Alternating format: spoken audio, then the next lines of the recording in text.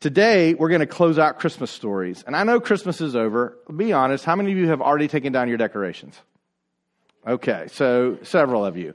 How many of you they'll be down before the end of today? Yeah, okay. They would be in my house as well, but I have been overruled. They will stay up at least another 6 hours before I get my hands on them. But I wanted to close out Christmas stories talking about new beginnings. Now, I don't know about you guys who are sitting up here on the front row. You guys are super excited. School will be back in a week and a half, right? Yes. Okay. I heard one yes, but the rest were groans. So one of the things that I remember about being in school that I used to love was the idea of a new semester. Isn't that great? Start over, fresh start. You may have bombed the last semester, but you know what? This is a new day. This is a fresh start. We get to do something different. And when you go into college, you get to do that as well. College is a little easier because I know some of you guys had homework over the Christmas break, and that teacher got coal in their stocking. But in college, you have a break, and then you start the new semester. And I always loved that seasonal cycle of something new and fresh. Now, adults, you don't get many of those cycles, do you? No. You don't get to just stop what you were doing, finish, and then start something completely new. You don't get to do that. And instead, you do have these times when it is natural to have new beginnings, new chapters, a new way of seeing the world, a new way of seeing your life, a new way of understanding God's call on your life. And so I want to share within the Christmas story that there is a component of this story that is about new beginnings. Now, if we go back and look throughout the Old Testament, and you know we like to hang out in the Old Testament some here. It's something that we don't often study, and yet it is rich in what God has done. He was teaching many lessons in the Old Testament, and we need to know those, and we need to understand then what Jesus does with those lessons when He enters the scene. But as we look back over the history, and if you haven't read through the whole Old Testament, I encourage you to do that. If you haven't read through, you might not know exactly how all the pieces come together, because we often read it as in Genesis came first, which it did. It may not have been written first, but it did come first in the timeline. But the books of the Old Testament are not laid out in the way that you probably have it in your Bible, in a way that is chronological. It is broken up by genre.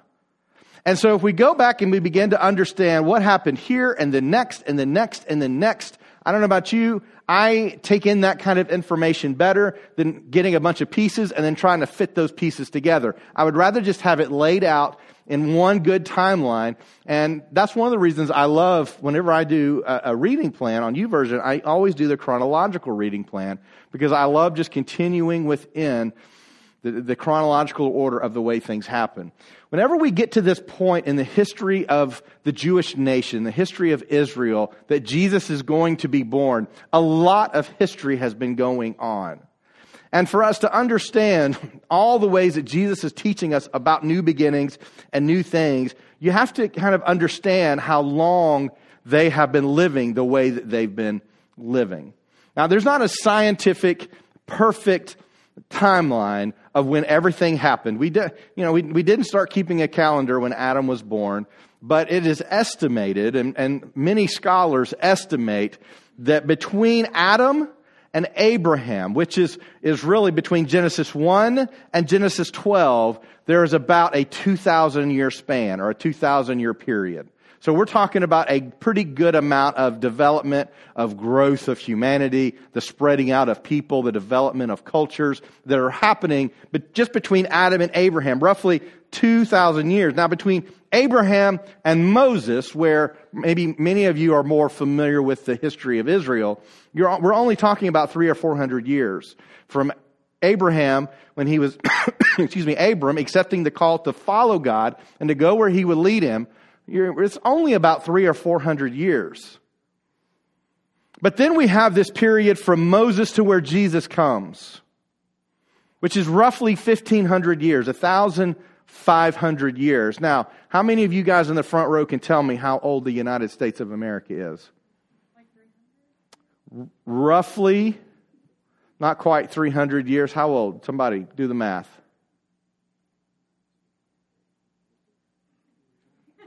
They're saying, listen, this is Christmas break. Do not be asking us math questions. Knox? Talking about, like, after, I forget the name of the word, between us and Britain, where we became... Yes, after the Revolutionary War. All right. Say that?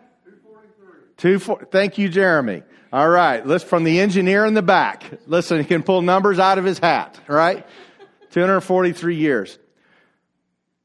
So we're talking 1,500 years from the period that the law came in. Moses walks down with the tablets, and the law is established. Deuteronomy, Leviticus, giving those codes or laws in which this is what it looks like to know God and to follow God. They've been following the process of the sacrificial system to atone for sins and to be made right with God, roughly 1,500 years.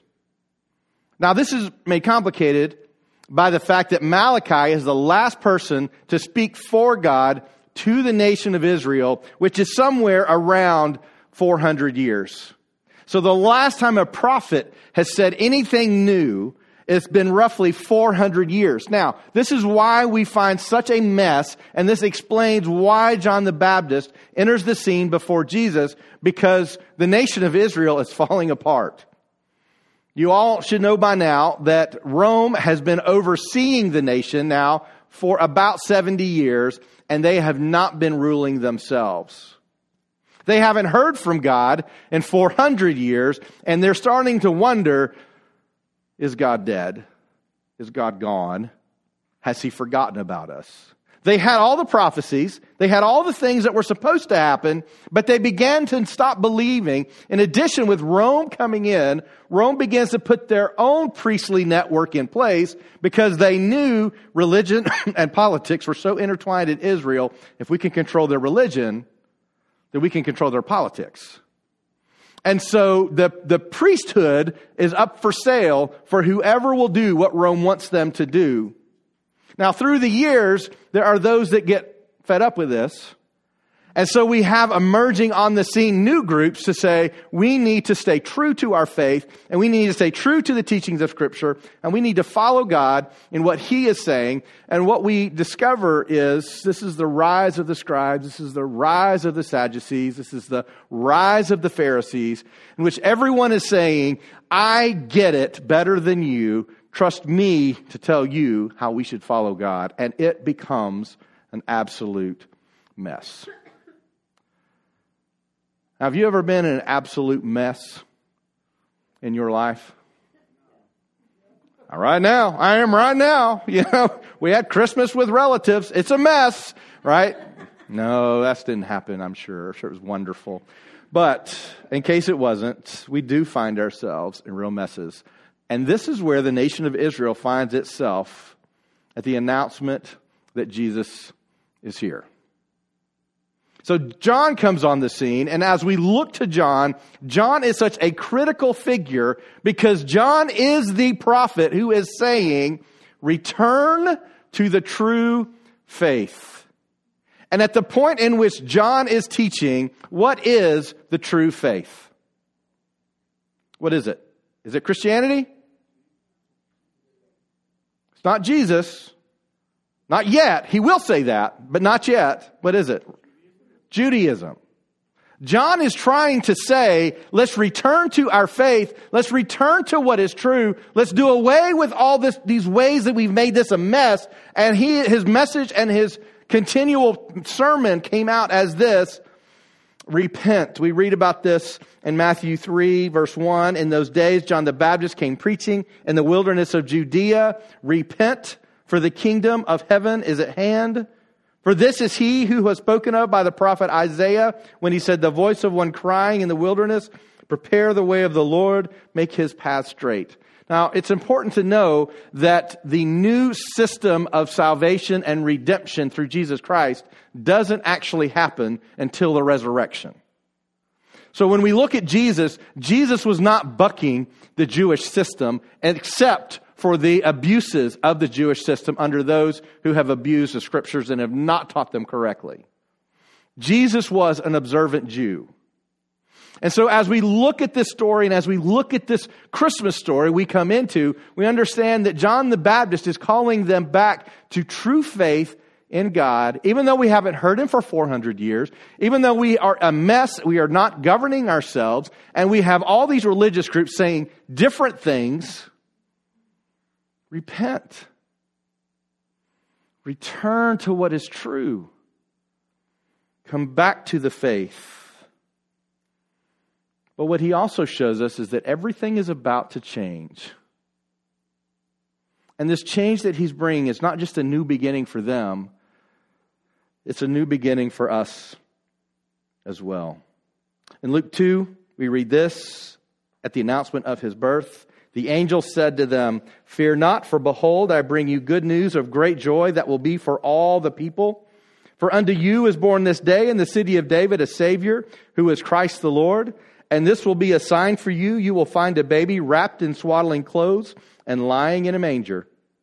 And suddenly there was with the angel a multitude of the heavenly host, praising God and saying, "Glory to God in the highest, and on the earth peace among those with whom he is pleased." This birth of Jesus, this announcement, was an announcement of new beginnings. The old was passing away, and the new was coming. Now, I share this with you because some of you are coming into one of the best seasons of the year for new beginnings. And we all need them in some way or the other. A new beginning at school, new beginning with friends. Maybe you need a new beginning with family members. Christmas didn't go so well. Maybe you just need a new beginning internally. New beginnings over the stresses that you face in your work, your job, your daily existence. The new year often brings in the opportunity for new beginnings. Usually that new beginning as something is tied to our health. We're going to lose weight. We're going to get in shape. Perhaps it's financially. I'm going to get financially healthy. We're going to stop being behind trying to pay our debts. We're going to get ahead. We're going to cut back. We're going to get there. We're going to make this happen. Maybe it's a new job. I'm tired of doing what I do. I'm tired of this. I'm ready for something else. Maybe it's a new position in your current business that you work. Jesus is all about new beginnings. And so as you begin this new season of a new opportunity for a new chapter, I want to encourage you just as John the Baptist encouraged, not that you need to come back to the faith because I believe you've left it. But as we enter into this season of new beginnings, let's enter it with true faith. The way in which Jesus came to bring us. We read about new things with Jesus all over Scripture, Old and New Testament. In Isaiah chapter 43 says, "Remember not the former things, nor consider the things of old. Behold, I am doing a new thing. Now it springs forth. Do you not perceive it? I will make a way in the wilderness and rivers in the desert." Talking about the coming of Jesus. I am doing a new thing. We read about many of the parables of Jesus, and Jesus talks about life with him being a new thing. In Luke chapter 5, they said to him, "The disciples of John fast often and offer prayers, and so the disciples of the Pharisees. But yours eat and drink." And Jesus said to them, "Can you make wedding guests fast while the bridegroom is with them? The days will come when the bridegroom is taken away from them, and then they will fast in those days." He also told them a parable. "No one tears a piece from a new garment and puts it on an old garment. If he does, he will tear the new, and the piece from the new will not match the old. And no one puts new wine into old wineskins. If he does, the new wine will burst the skins, and it will be spilled, and the skins will be destroyed. But the new wine must be put into fresh wineskins. And no one, after drinking old wine, desires new, for he says the old is good." This is one of the many times Jesus is approached and challenged for the way that he leads and the way that he teaches. And here we do see the difference between John and Jesus. John is teaching the old way. Come back, repent to the faith, prepare because the kingdom is at hand. And Jesus is saying, but I'm here now. You know, I love this parable. I don't particularly love the parable of the putting a patch on an old garment, because I did that growing up. Anybody have patches on their knees when they were growing up? Yep. Some of you may, even some today. We did that. They never looked right. We put them on our jeans because it wasn't cool to have holes in your jeans, right? It wasn't cool at all. Mom and Dad did not like that. And so we bought these off-color, jean-colored patches that the pattern didn't match at all to go on your jeans, and it was super uncomfortable, and then you would have to go to school in your patched-up jeans. Not cool. You were not cool then. So I don't love this parable because it reminds me of not being cool. I mean, I've never really been cool, but, that was pretty bad. But I'm still not cool. Thank you, Herman. Appreciate you. Love you, brother. That was the peak of my not cool. So I'm less not cool than I was. You all are such an encouraging congregation. If you're our guest today, you can see what you're in for if you plug in with us, because you will be encouraged to, conquer the world. Anyways, they really are a great group of people. But I do love the parable of the new wineskins, not because I love wine. But we sometimes misunderstand what Jesus is saying here with the parable of the new wineskins. We sometimes think the skin is us. Skin's not us. The wine is us. We're new. We're made new. Jesus makes us new, and He's trying to explain to them something they can't possibly understand. Even though this has been prophesied for hundreds of years, He's trying to help them to understand, I'm here doing something new in you. You are new. The old ways don't work for you anymore. And so as John teaches the old ways, stay true to the old ways, but prepare for the new. Jesus is saying now, the new is here. The new is among you. Celebrate that the new is here and recognize you cannot live in the way that you lived before if you are to be new. The whole package has to change. That means the way we live, the way we talk, sometimes the way we dress, the places that we go. Behaviorally, we change. It means our perspective, the way we see things, the way we see people or circumstances, struggles, stresses, problems, changes because we're made new. The way we look out over the world and we ask, what is God doing? It's different because we're new. Everything has to be changed. Jesus constantly taught about new things. One of the struggles that we have is we live in a culture in which this new skin that we are to live in is not celebrated. In fact, the opposite is celebrated. As a church, we've tried to be relevant in different ways, and so one of the ways we try to be relevant is to say, we're not that much different from you. We talk the same way, we do the same things, we watch the same shows, we have the same music playing on our phones or our cars or wherever. And we've tried to tell a lost and dying world, we're not really different from you. And they got that message loud and clear. And with that message, there's no urgency and no desire to know Christ. Because, well, if you're just like me, why do I need that? And instead, we're new wine, meant to be in new wineskins. So as you enter into this new season, this regular part of the year, the annual cycle in which we think about new things, can we live in that way? New people, seeing things a new way, knowing that we are different, but we're not different in the ways that the church has tried to battle against. We're not different in the sense that we want to judge you, that we want to say, look at us. But instead, we know someone that changed everything for us. We see differently. We walk differently. We experience the God of creation differently. It's different. He's real. The Holy Spirit is within us. We are transformed. We are completely new, different people than we were before, even though we still wear the same clothes and drive to the same house in the same car, go to the same jobs. You can do all those things and be a completely different person. And it may be that some of you need to go to school this next semester as a completely different person. Maybe you need to go to work as a completely different person. Not because you have Christmas clothes, which I love Christmas clothes. I got this for Christmas, so I'm wearing it today. We went to Dollywood with our family, and I said, hey, let's play a game. Let's figure out how many people here today have Christmas clothes on. Everybody likes to go out and wear their new clothes, their new duds that they got for Christmas, right? But you can wear the same clothes, get in the same car, drive to the same job, and be a completely different person. Jesus says, I have come to make all things new. Sometimes we look at that and we think, oh, he just means when you get saved. So you have that time and it's new and fresh and good and we're excited about that. But the reality is that Jesus is constantly making things new. Not just then, not just one time, not like I missed it. But it's a constant invitation. Be new.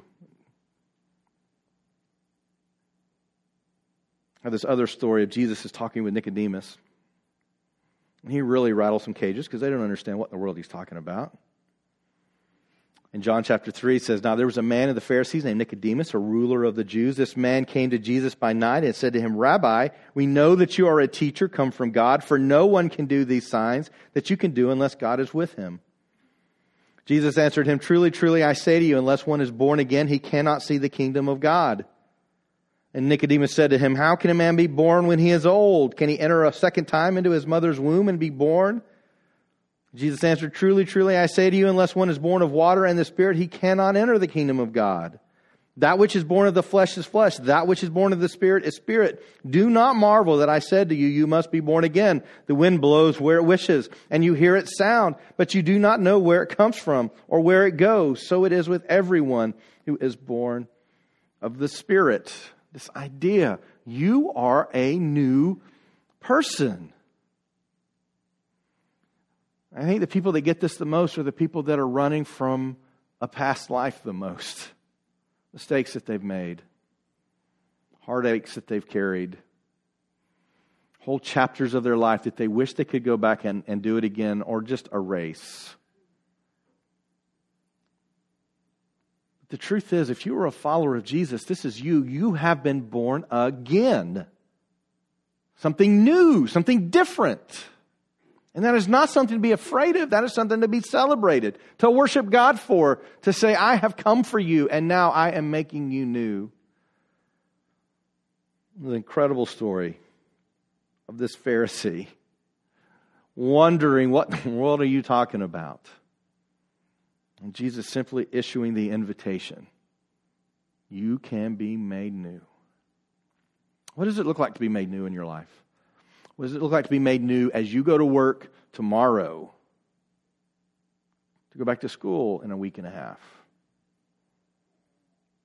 What does it look like to be made new when you go back and see those family members that just honestly give you heartburn every time you're with them? What does it look like to be made new?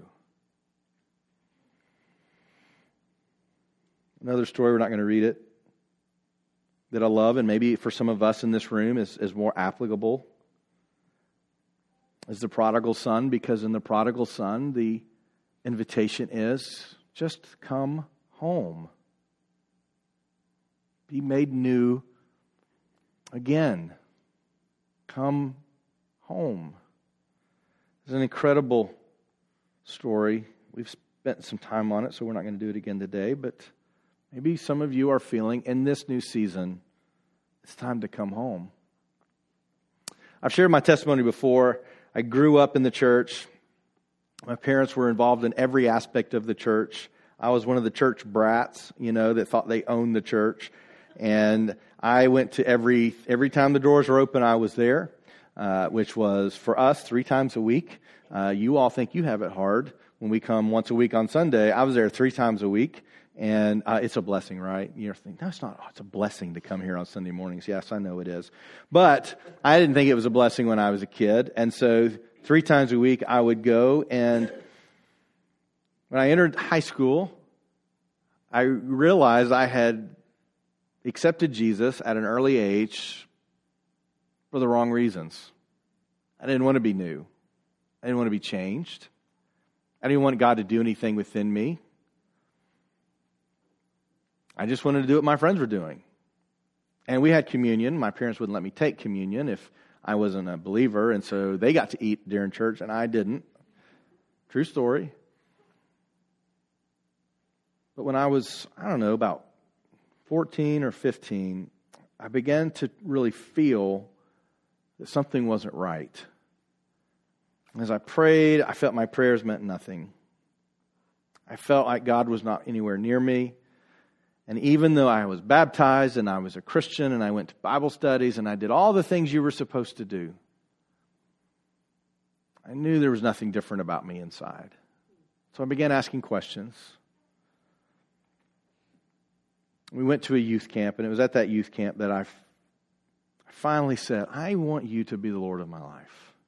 I want to be made new. I don't know what this looks like. I know what I've learned in church. I just know that you're real, and I want you to be a part of my life. And it began a completely different understanding of what it meant to follow Jesus. Completely different understanding of what it looked like to go to church. I still don't like to go to church just to go to church. I like there to be purpose. I like there to be a reason. I like to go and grow. I've never heard a sermon I didn't get something out of. And it's not that I've heard all great sermons, just like you haven't heard all great sermons, right? You're thinking, well, we're not really on to one today either, but stay with me. Stay with me. But God always speaks when His Word is spoken. And sometimes the sermon I walk out of a church with was not on the mind of the person giving the sermon, but God spoke. There's purpose in that. There's this freshness in walking with Jesus. There's this excitement that says He's alive and real and He's with me. He's invested in me. He's got a plan for me, and I get to go with Him. There's a difference in that and time to go to church. The prodigal son, for me, and that wasn't really applicable when I was 15, because I don't believe I was a believer. Prodigal son is really about a believer that wanders and then comes home. And I wasn't a believer yet. But for some of you, maybe you have wandered. And this new season is to come back home. Maybe it's to refocus on that. Walk with Christ. No matter what has happened in your life, good or bad, whether you're responsible for it or somebody else is responsible for it, you are a new creation. You are a new creation. Paul talks a lot about this. 2 Corinthians 5:17. If anyone's in Christ, he is a new creation. The old has passed away. Behold, the new has come. All this is from God, who through Christ reconciled us to Himself and gave us the ministry of reconciliation. That is, Christ God was reconciling the world to Himself, not counting their trespasses against them, and entrusting to us the message of reconciliation. We are ambassadors for Christ, God making His appeal through us. We implore you on behalf of Christ, be reconciled to God. When we are reconciled to God, we are a new creation. You are new. The old is gone. It has passed. And yet so many of us carry our past around like a weight with a chain that we can't get rid of. This happened, and I can't get over it, and I can't get past it. And sometimes it's not what we've done. Many times it's what someone else has done for us or to us. I can't forgive. I can't move past this. I'm stuck. And yet God is issuing a call. You are new. You're reconciled with me. None of that stuff matters. You're a new creation. Tell others about it. In Ephesians chapter 4, Paul talks about the new self. Put off your old self, which belongs to your former manner of life and is corrupt through deceitful desires, and be renewed in the spirit of your minds, to put on the new self, created after the likeness of God in true righteousness and holiness, which is one of the things that makes Christianity so unique among all world religions, is the invitation to become like our sovereign God. Not to become our sovereign God, but to become like our sovereign God. One thing we'll talk about next week, which you are probably already aware of if you have read any of Genesis, is the fact that we were created in whose image? God is reconciling us back to Him. And then He's inviting us. The law was all about helping us to be transformed into His image in an imperfect way in which we could never do it, saying, this is what it looks like to walk with me. And Jesus came because we couldn't do it. And He's reconciling ourselves to Him, and He is saying, now, follow my example. Be like me. That is a unique invitation from a sovereign God to a people to say, I think so highly of you, and I love you so much and so dearly, and I'm invested in you so completely that I want you to become like me. And if you are a new creation, you do not have to do that on your own. You do not have to read a book with 5 steps on how to become like God. You simply have to know that the Holy Spirit is working within you, and then you partner with the Holy Spirit in what He is doing. The Holy Spirit does so much within our lives, draws us to faith, brings us into the family of God, helps us understand Scripture, and gifts us to do incredible works within the world. The Holy Spirit changes the whole game for us. In the Old Testament, when we talk about people of great faith, they still did not have the Holy Spirit like we do. In fact, the only person that we know of that was filled with the Holy Spirit, not necessarily just moved. People were moved or they heard from the Holy Spirit, but the only time we hear of anybody filled with the Holy Spirit, the way we hear about it in the New Testament, was the man who created all of the first implements of the tabernacle, Bezalel. The only person in the Old Testament said to be filled with the Holy Spirit. And that was for a task. That was just for a purpose. And yet you are filled for the rest of your life with the Holy Spirit to do all these things within you. It's a new self. Don't live as if you're still the old self. One of the last things that Jesus told His disciples was to go and to teach and to baptize. But baptism is also a symbol of new birth. Romans 6, do you not know that all of us who have been baptized into Christ Jesus were baptized into His death? That's the old passing away. We were buried, therefore, with Him by baptism into death, in order that just as Christ was raised from the dead by the glory of the Father, we too might walk in newness of life. Baptism is new. It is a fresh start. See, Jesus is constantly saying, I want to make things new, not only in you, but around you. Not only in your own life, but in the lives of people you come in contact with. Evangelism is not just we go somewhere around the world. Sometimes it is talking to the person in the cubicle next to you. And sometimes it's inviting them to dinner at your house. We have this ministry of reconciliation. I want to encourage you. I don't know what your New Year's resolutions are. I've stopped making them. I'll be honest. I stopped making resolutions. I've not kept a single New Year's resolution that I've ever made in my entire life. So I don't even make them. I think they're counterproductive for me. Not for you. You go ahead. They're counterproductive for me. It's like me setting myself up for failure. Like, I'm going to lose weight starting tomorrow. Oh, we still have Christmas cookies. Okay. I set myself up for failure, right? I'm going to read my Bible for an hour every morning. Oh, I think I'll sleep in this morning. They set me up for failure. New Year's resolutions. That's one I don't make. I do read a lot of Scripture in the mornings. I'll encourage you to do the same. I've just learned that changes your life so completely and fully. But I don't know what your New Year's resolutions are. I guess some of it is we're going to save some money. You know, the average person at the end of Christmas will pay off Christmas debt. It will take them 5 months to pay off their Christmas debt. We don't do that. No, kids don't get as much as some other kids get because we're going to pay cash and that's it. We're not going to put it on a credit card. Some of you, we got to scale back. Kids, we're not eating out again. In fact, only 2 meals a day for the next 3 months, okay? That's what we're going to do. Then that's okay. Remember, the parenting goal number 1 for all parents is to keep your kid alive, okay? All the other ones that all the other books tell you that you're supposed to do for parenting, let me tell you something. If your kids are still breathing, listen, parenting win, number 1. That's your main goal. That's your main goal, okay?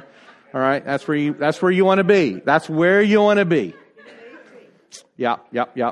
My kids say, I'm hungry. You already ate today. But that was this morning. Listen, you're not promised 3 meals a day. That's not in any contract anywhere for parenting anywhere, all right? But some of you you're kind of recovering from Christmas debt, right?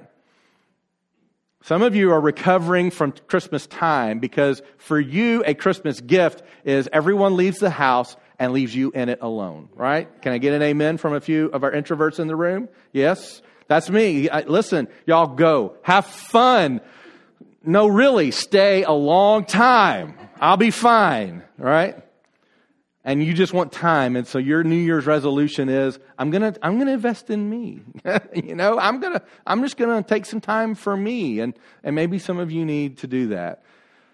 Maybe your New Year's resolution is it's time for a change and I'm going to find a new job. And I'm going to start looking. I'm getting my resume ready. And I'm going to find out if I need some more training. And I'm going to take and go and do that if that's what I need to do. Maybe your New Year's resolution is it's time for a change. I just want to encourage you in a few ways as you think about this new season. This is a natural place. I'm doing it. I'm thinking about 2020, which is incredible. I love 2020. I love that, I'm tired of the teens. I'm ready for a new decade. It's a new decade. It's a new year. I'm thinking about what do I want the next 10 years to look like. But I would encourage you to not just approach it in that way. I want to encourage you to refocus on things that matter. A lot of times when the holidays hit, sometime around mid-November through the end of December, it's sometimes like we're living a script that we didn't write. Got to do these parties. We got to do these things for work. We're doing all these Secret Santas. Got to shop for the kids. We got Thanksgiving meals to do and Christmas meals to do, and we got all this stuff to do. Now the kids are out of school. Who's going to take care of the kids? Refocus on the things that matter. And this takes time. And this takes quiet. And this takes a lot of prayer. God, show me what really matters. As you come into this natural time, and it's not just a new year, but a new decade, we focus on the things that matter, and remember this, that everything for every new creation, everything is about Jesus. Everything. Your job, your attitude at work, your attitude at school, how hard you work on your homework, whether you procrastinate or you plan ahead, all of it is about Jesus. Whenever you come in, the quality of work you do, your work ethic, when you're a new creation, that is about Jesus. That is not about you. Mark, how do you have such a great work ethic? Which, not that many people say that to me, but whoever. Put another name in there, Bobby, I don't know, Fred, or I don't know if there's a Fred in here. Fred, what's up with your work ethic? It's all about Jesus. This is what Jesus wants. It's all about Jesus. See, for 400 years, the Jews had not heard from God. And they wondered, are you dead? Does this matter? Is this real? Does any of this mean a thing to us? And John the Baptist had to come in, and people were so hungry to believe. And he said, just repent. Kingdom of heaven is here. And by the thousands they came to hear this crazy man in the desert, eating off the land, wearing sackcloth. Incredible story of what God can do when a people turn to Him. Everything is about Jesus. When you wake up in the morning, your day is about Jesus. When you go to lunch, it's about Jesus. When you have a work meeting and you're in charge of the meeting, for you, it's about Jesus, which does not mean that you need to break out your Bible and tell everyone the story of Christmas every time you have a meeting, unless you're a church, right? When you don't do that, it's your work meetings. Unless you own the business, then you can do that, I guess. And everything's about Jesus. When you get that phone call that you didn't want to get, it's about Jesus. Your response is about Jesus. Everything is about Jesus. The way we dress, the way we walk, the way we talk, the people we include, and the people we refuse to exclude. It's all about Jesus. 2020 for us is all about Jesus. It needs to be. As a church, as a community, as families, that has to be the first thing on our minds, the first things that we think through. One thing that Deidre and I do at times is that we also do mourn what has not turned out how we had hoped. It is not a lack of faith to mourn what has not turned out how you had hoped. Maybe the career is not what you thought it was going to be. Maybe living this life was not the way you thought it was going to be. When we were all kids, we all had grand dreams. It's a shame that those tend to die as we get older, because God often wants to do something new in our dreams as we get older. But oftentimes, it just doesn't work out. I'm excited. Top Gun's coming out again. It's a very formational period of my life. I was going to own a motorcycle. I was going to be a fighter pilot.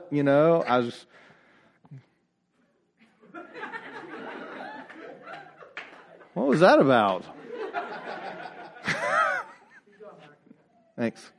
I couldn't see. I got bad eyesight. I'm tall and I'm overweight. But I was going to be a fighter pilot. Stop laughing. Seriously. You hurt my feelings. Sometimes you have to mourn what's not turned out as you hoped. Maybe you had mapped out what your life was going to be with kids, and they were going to be perfect. And they were going to sit there and love you and say, yes, sir, and yes, ma'am. And they were just going to, Dad needs some quiet time. Okay, we'll sit in the corner and be quiet. Maybe that's what you thought it was going to be, and you learned very quickly, that's not how this works. I don't know. Mourn what hasn't worked out the way you hoped it would. Maybe you thought your marriage was going to be just magical, and you found out it was work. And you got to mourn the fact that it is magical at times, isn't it? Even through the work. And the work creates those moments of magic in those relationships. But it does take work. And sometimes your spouse doesn't go along with you like you think they should.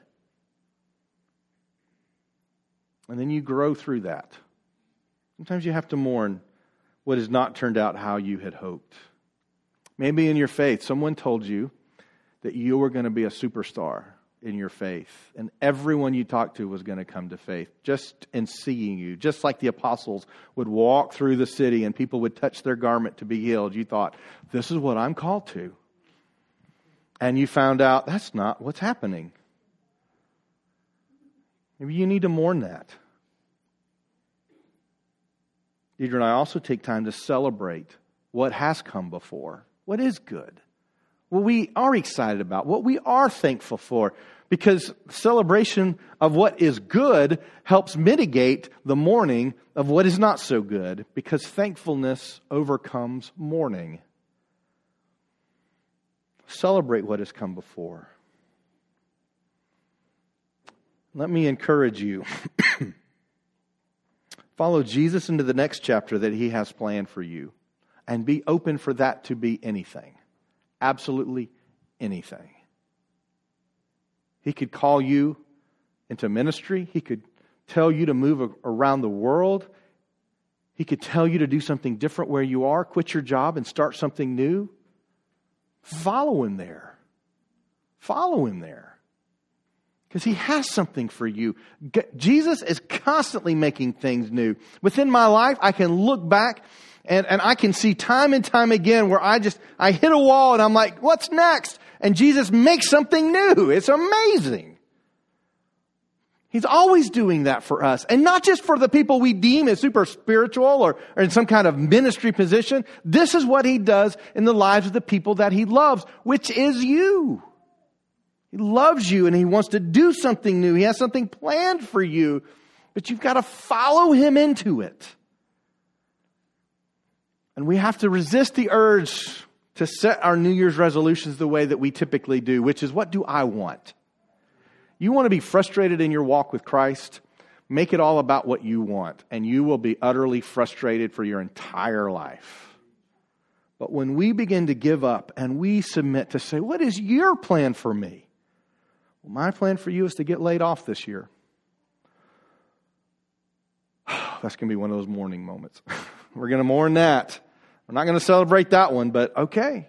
And I'm going to trust that you've got something else for me then.